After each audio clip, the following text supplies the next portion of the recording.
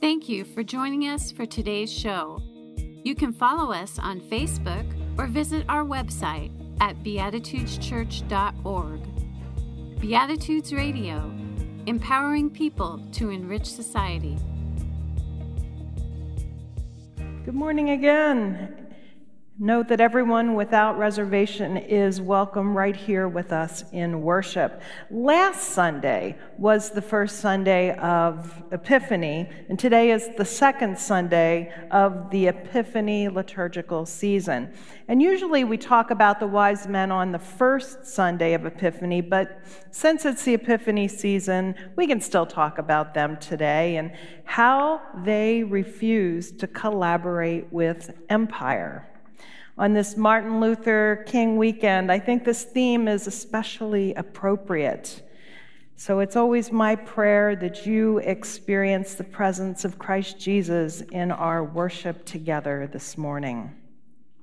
So here we are, we're just coming off the holiday season, and there probably have been some interesting discussions around dinner tables over the past month or so.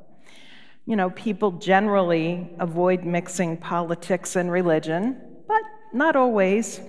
It used to be that these were the two taboo subjects often forbidden in polite conversation: politics and religion. NPR, as it usually does each year, ran segments on how to direct Thanksgiving table conversations away from these two subjects. Social media influencers also weighed in with creative strategies to move holiday table conversations onto safer ground.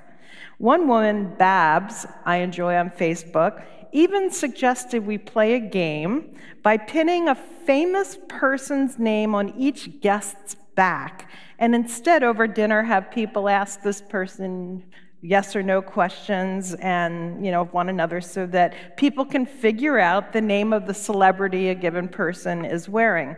Engaging in this game, she reasons, will redirect the conversations onto safer areas. Now, some people, during my 16 career in the ministry, have approached me after a sermon saying, I shouldn't get political in church. And I would always respectfully disagree for this reason. The gospel is intensely political. I'd be preaching in nothing but platitudes if I didn't, in some sense, reference politics. The birth, the life, the death of Christ were all about upending and challenging the old religious and political order. And that's why he was so threatening to the religious and political establishment. That's why Jesus ran afoul of Caesar and the Pharisees, who were essentially the embodiment of politics and religion in a nutshell. And we can even say that politics and religion are what got Jesus crucified. In fact, the very story we celebrate at Epiphany is nothing short of political. We cannot properly understand the gospel unless we get the backdrop of the first century politics. Well, let's take a deeper look at that story today. You know, the story about the wise men coming to offer gifts to Jesus. We often think of the story in terms of nostalgia. Our nativity scenes would hardly be complete if the three wise men and their camels weren't in attendance. And we think of the pretty Christmas cards with their exotic wise men and camels out in the twilight of the desert following that star. What we don't focus on so much are the nitty-gritty political dimensions of this story.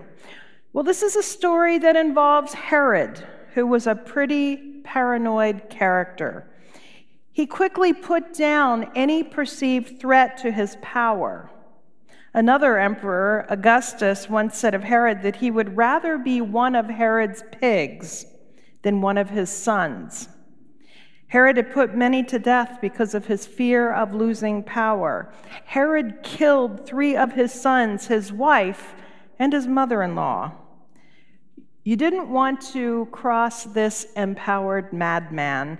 And so when he heard of a possible new king being born, it is consistent with his personality to order all the male children under 2 years old to be killed. And what we learned in our Matthew reading today is that before they went to Bethlehem, the wise men had a meeting with Herod. Presbyterian minister Kate Jones Cologne retells the story in her Sojourners magazine article, which is entitled, "When the Wise Men Refused to Collaborate with Empire." She retells it this way in her words, which I think are wonderful. Herod says to them, "I have a problem. I need your help. I need to find this child. I suspect he's somewhere in Bethlehem, so I need you to ask around. Use your sources, follow the star, and then report back to me. Don't worry, I'll treat him well when I find him." Well, instead, after visiting Jesus, we're told the wise men went home by another road, deciding to avoid Herod and his directive. They did not report back to Herod as asked. Well, the wise men disobeyed the king. They went against the government of the land. And you might be asking, well, aren't Christians supposed to obey the government? Aren't we subject to it? You might be thinking about that other verse that we read this morning, the so-called clobber passage in Romans chapter 13, verse 1. Everyone must submit himself to the governing authorities. You heard it, you know. That passage has been used to crush dissent, stifle protest, discourage civil disobedience, and maintain the status quo ever since. Well, here's the thing. Not only do we need to look to the life of Christ as our most prime example, rather than one verse out of the greater biblical context, but I would also suggest that we do not deeply understand the beginning of Romans 13. Paul, in this Romans passage, used the Greek word that we translate as submit. Now, submit literally means to arrange stuff respectfully in an orderly manner underneath. Now, Paul could have, but did not use the Greek word that means obey. In the Greek language, that makes quite a bit of difference. Obey literally means to conform, to follow a command, or to kowtow to an authority as a subordinate. What we need to understand is that God ordains government to arrange our lives in an orderly manner. And that's why we should submit to it.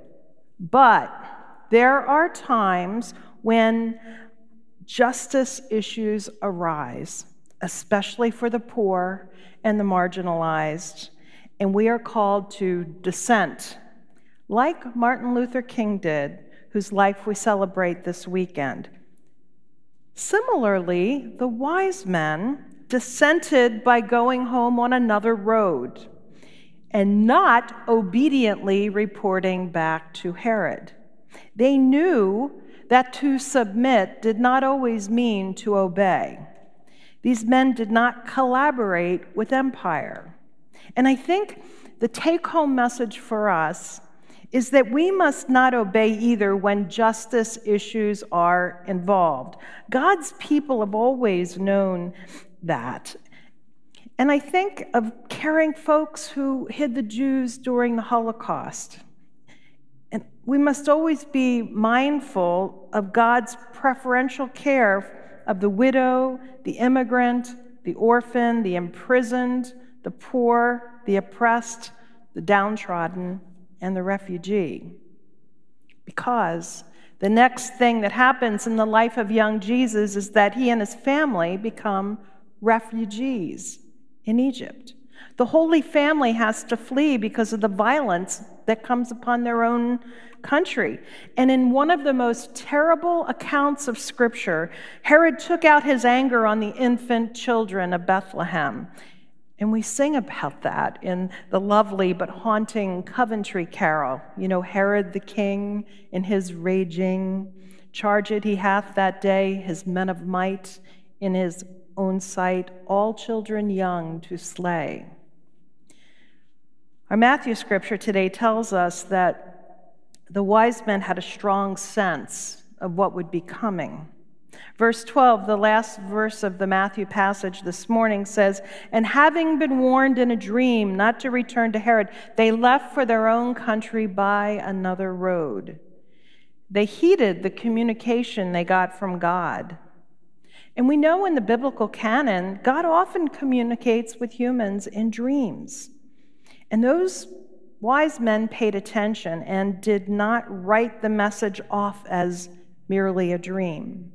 These 3 wise men from Asia deliberately disobeyed the orders of King Herod, a criminal offense punishable by death.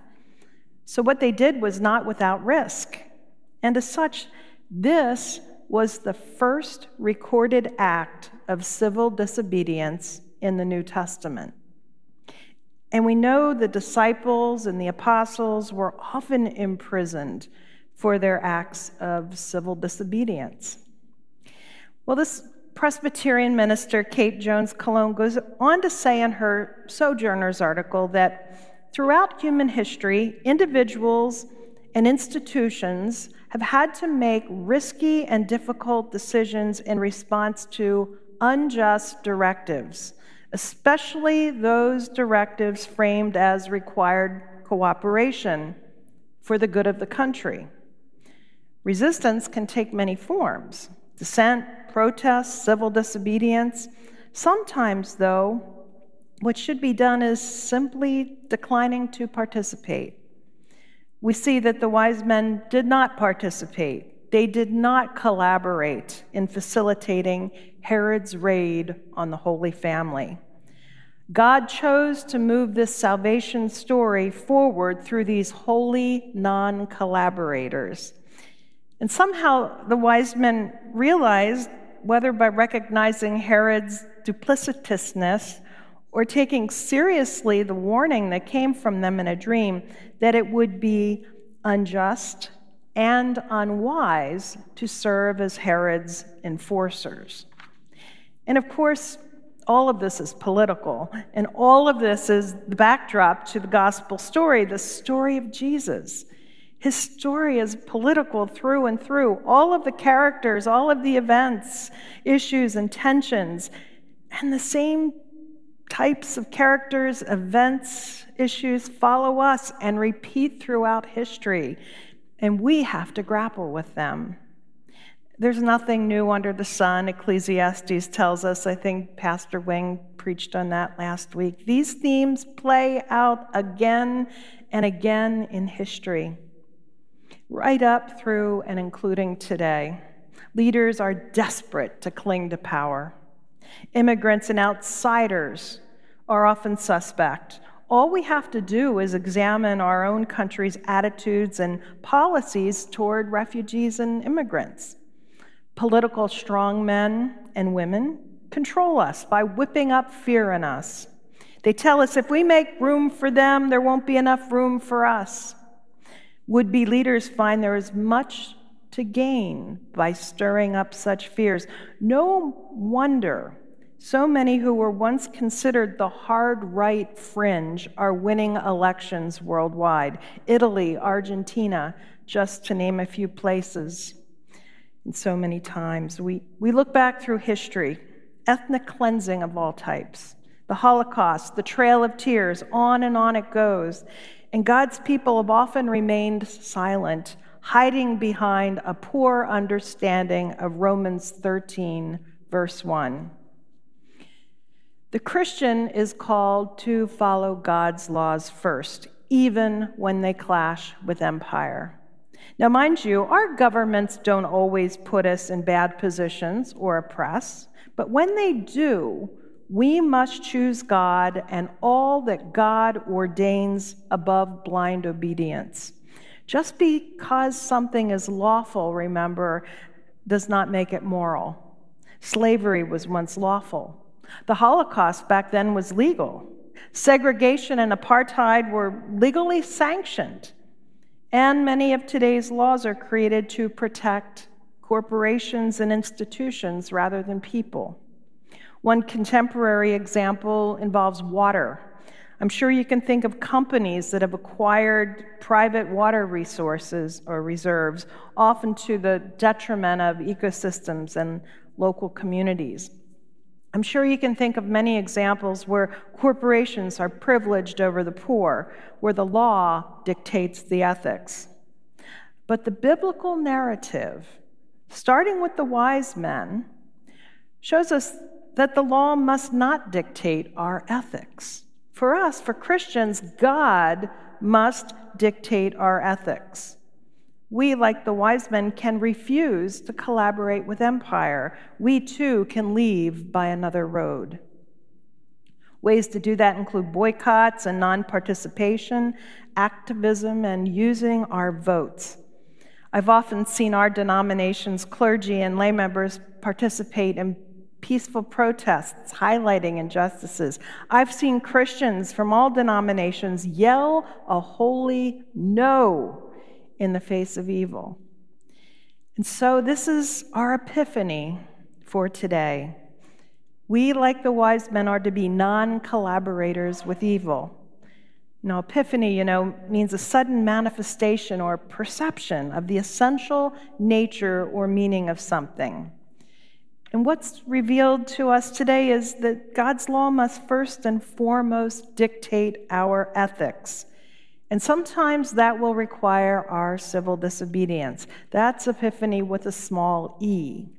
Epiphany with a capital E was Saturday, January 6th, though we're celebrating it today and for the coming weeks because we're in the season of Epiphany until Lent. The Epiphany season is all about the manifestation of Christ to the Gentiles as first represented by the coming of the wise men. History, you see, has always been about politics and religion. The gospel is intensely political. Let us learn from the wise men and their civil disobedience. My prayer for all of us today is that our Christian religion, gleaned from the gospel of Jesus Christ, must always inform our politics. May it be so. Amen. Thank you for joining us for today's show. You can help us to continue this program by making your donations at beatitudeschurch.org/online-giving. Beatitudes Radio, empowering people to enrich society.